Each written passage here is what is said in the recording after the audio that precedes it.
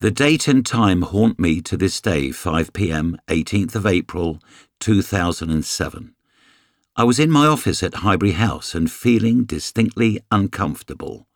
I called my lawyer, Oliver Barnes, and said, "Peter Hillwood is coming to see me shortly. I think I'm going to be leaving the club." He told me he was there if I needed him. I'd kept him in the loop over the previous month. 5 o'clock arrives and my door bursts open. Peter, the club chairman, came through with director Chips Keswick and an employment lawyer from Slaughter and May, Arsenal's lawyers. Peter's delivery had clearly been well rehearsed.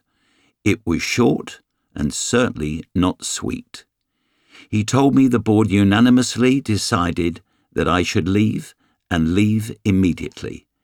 He presented me with a letter which was the board minutes, effectively signed by all the other members. There was no explanation.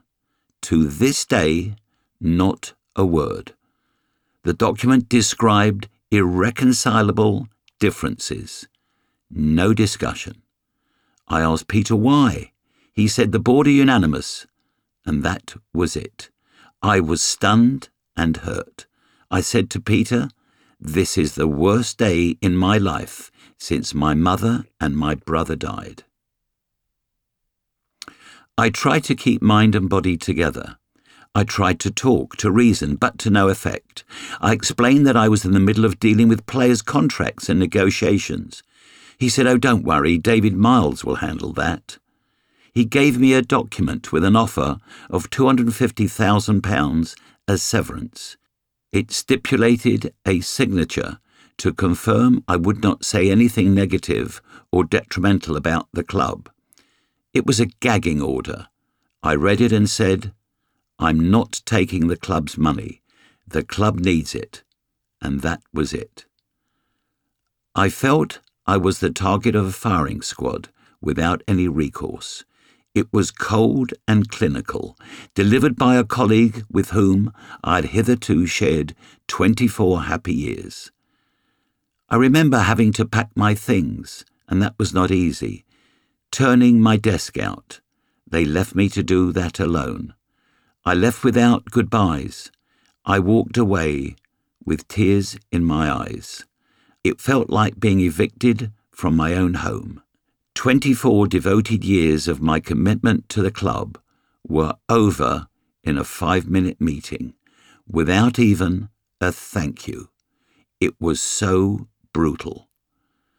I went to switch on my mobile to find it had been cut off. I had to drive home from the stadium to Totteridge without being able to talk to any of my family. I thought, how low can they go? It was my own personal number from my previous business, but I was never able to get it back. It felt like a deliberate humiliation. It was putting the knife in and then turning it. Arsenal released a public statement before I'd even arrived home. My family found out via the media. When I got home, they were there to console me, and then Arsène came round. He'd heard about it because it was already on the news. The first thing he said was, "David, I should leave. If you're not here, I don't want to be here." I thought about it and I said, "Arsène, you have to stay. The club needs you. The club really needs you." The misery of that day will stay with me forever. After everything I had delivered for the club during the past 24 years, my reign was over. Now others would have to captain the ship. From time to time, I still get a recurring nightmare of my office door bursting open and being presented with my death certificate. I always regard myself as a team player, and maybe I'd been focusing on the playing team rather than the board. How had I so badly misread the tea leaves? The fact that I hadn't seen it coming was what shook me most. No question, tensions had been developing. There were fundamental disagreements on the board, and I'd even suffered slights from colleagues, which I will come to in a moment. Even so, and even now, I still don't really understand the decision to eject me so abruptly and so ruthlessly.